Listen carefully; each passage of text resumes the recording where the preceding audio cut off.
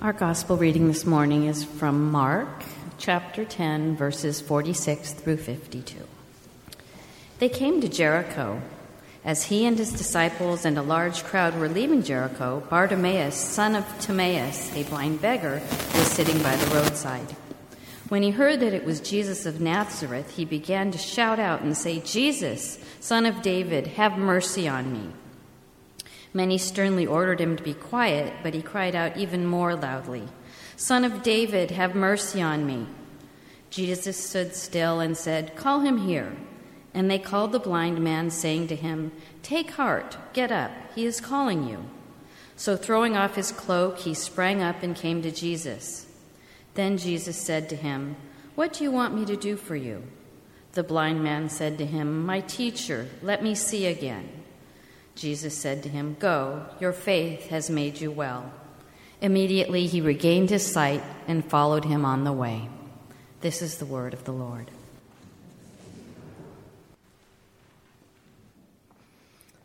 I can only imagine what it would be like to be born blind. Of course, I am well-sighted.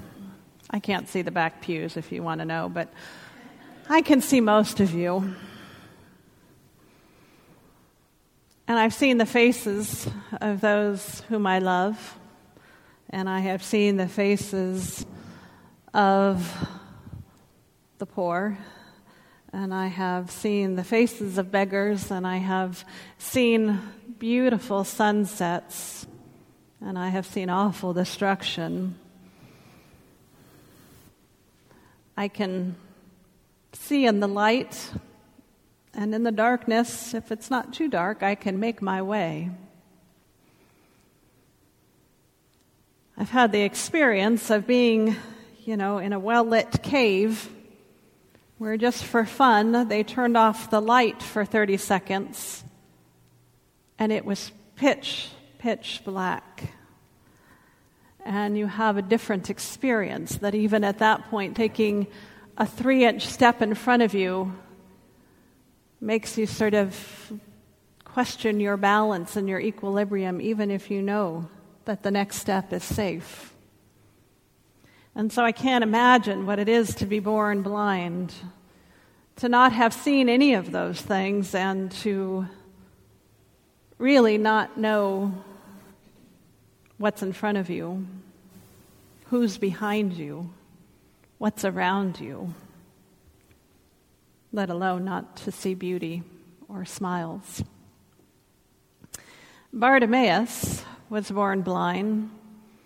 It's an interesting thing Mark does. We don't have too many named people in the Bible. There are about 30 healings in the gospel, and only 2 of them that I'm aware of are actually named, Lazarus and Bartimaeus.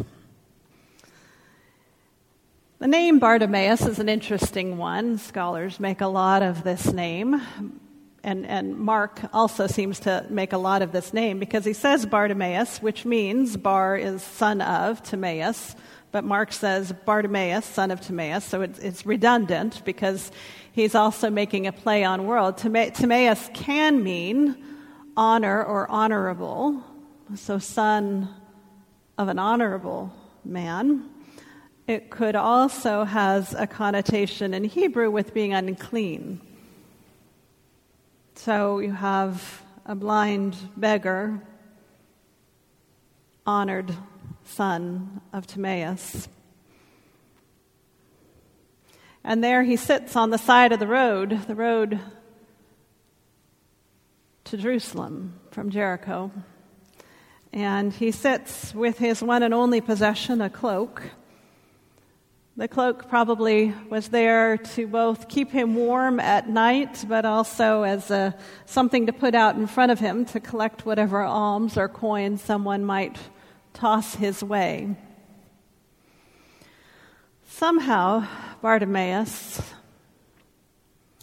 got wind that Jesus was going to be traveling his way, and somehow he had a sense of who this Jesus person might be.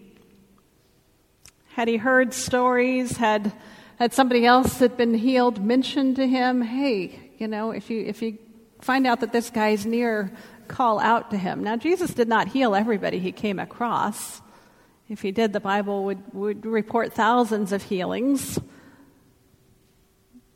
But from time to time, Jesus does reach out and heal. And in this case, Bartimaeus called to Jesus. And it's significant as well what he called. He said, "Jesus, Son of David." And it says immediately the crowds sternly warned him to be quiet. Calling Jesus Son of David alludes to the return of the kingdom of Israel, the King David, that Jesus is of the lineage of David, that Jesus is the Messiah. And in Mark's gospel, we always want to keep that quiet, and it is the blind man that is the first one to recognize Jesus, and the disciples quiet him and say, "Stop, don't do that." And he calls out yet again, "Jesus, Son of David, have mercy on me." And Jesus says, "Come here, bring him here." At which point the disciples, as they are wont to do, immediately turn their story and say, "Hey, take heart, get up, he's calling you." Take heart, he hasn't done anything, but take heart.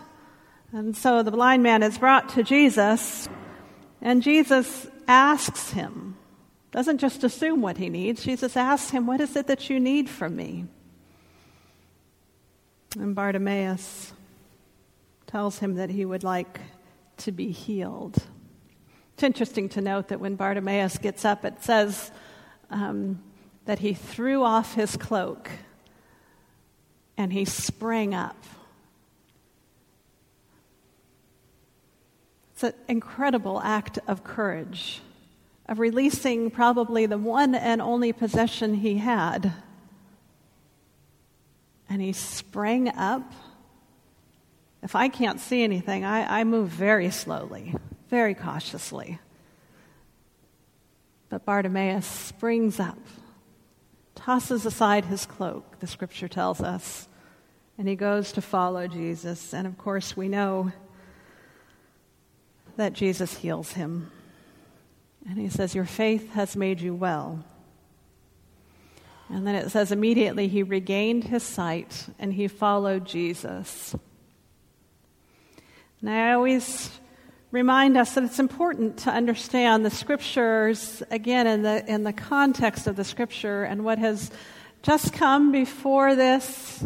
Remember, we talked last week about, first, before last week's passage, was the passage about the rich man who came to Jesus and asked, "What must I do?" And he said, "Give up all of your possessions and sell them to the poor and come and follow me." And the man walked away sad because he couldn't do that.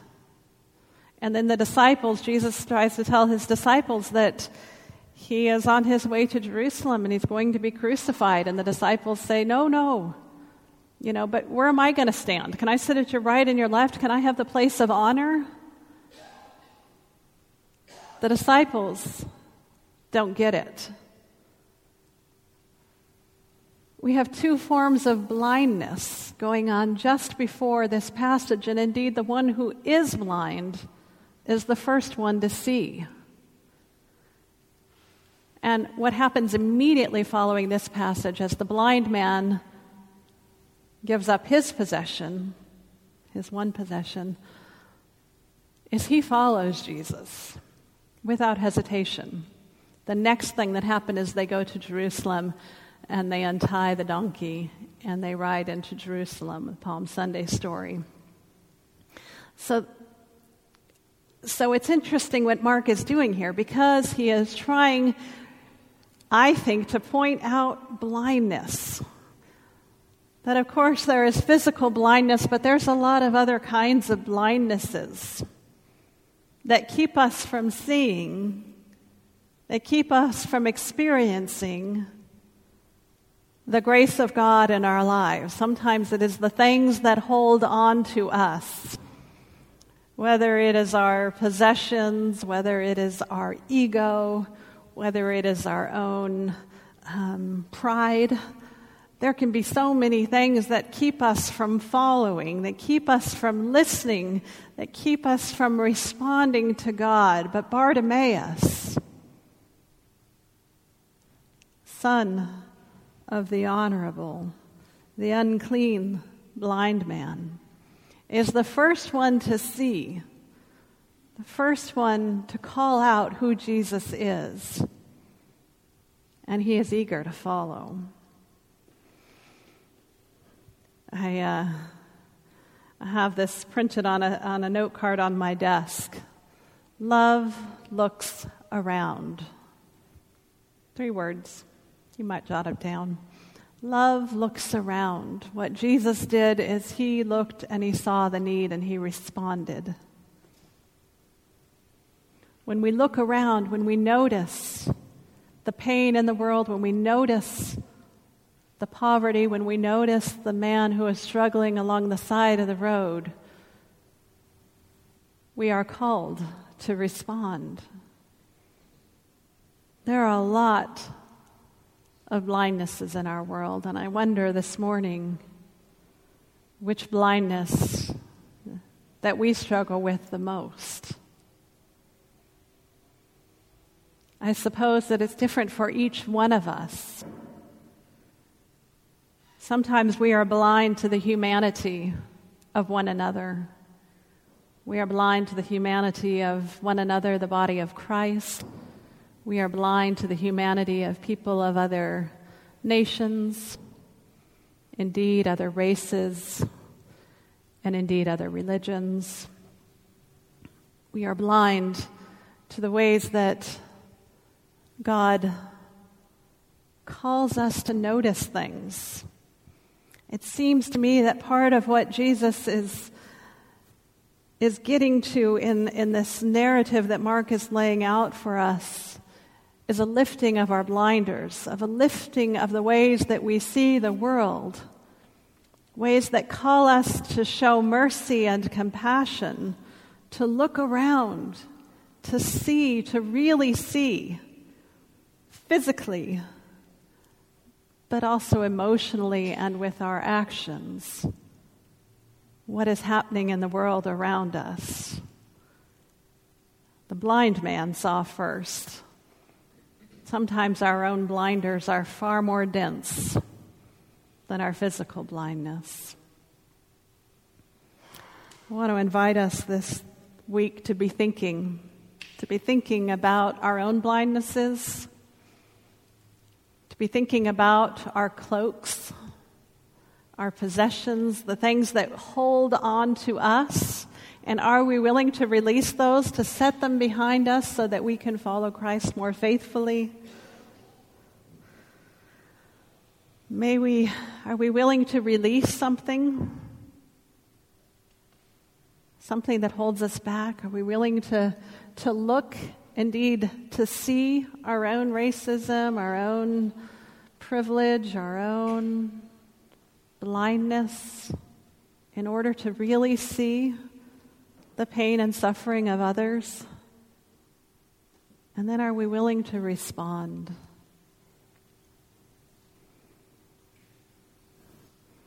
I sometimes hear that, we want the church to stay separate from the world. But indeed, the church is always called into the world. We are always called out from this place and into the world. And even in here, we carry with us the world and its incredible needs. Yesterday's horrific acts of violence in a house of worship speak to all of us. They speak to all of us of the anti-Semitism that has run its course throughout human history, or at least Christian history, for the last 2,000 years, we'll say, and before. We see the ways those infiltrate our society, the ways that we still struggle. Hopefully not here in this place, but we know that there is great pain. And our faith is one that always calls us out, always calls us to look with new eyes, always calls us to to look around, to notice what is happening, and to respond not just with prayers but with action. Finding new ways to share compassion in a world of healing, to bring peace in a world of hatred, to look around and to have mercy. Let us pray. God, we ask for your mercy to fall upon us this day. Where we have become blind, apathetic, even tired of noticing things, help us, God. Open us, God. Remove our blinders and help us to see, God, where you would have us to go, who you would have us to love, how you would have us to act with compassion and mercy in a world of blindness and hurt. Open our eyes, God, this morning, that we might see. Amen.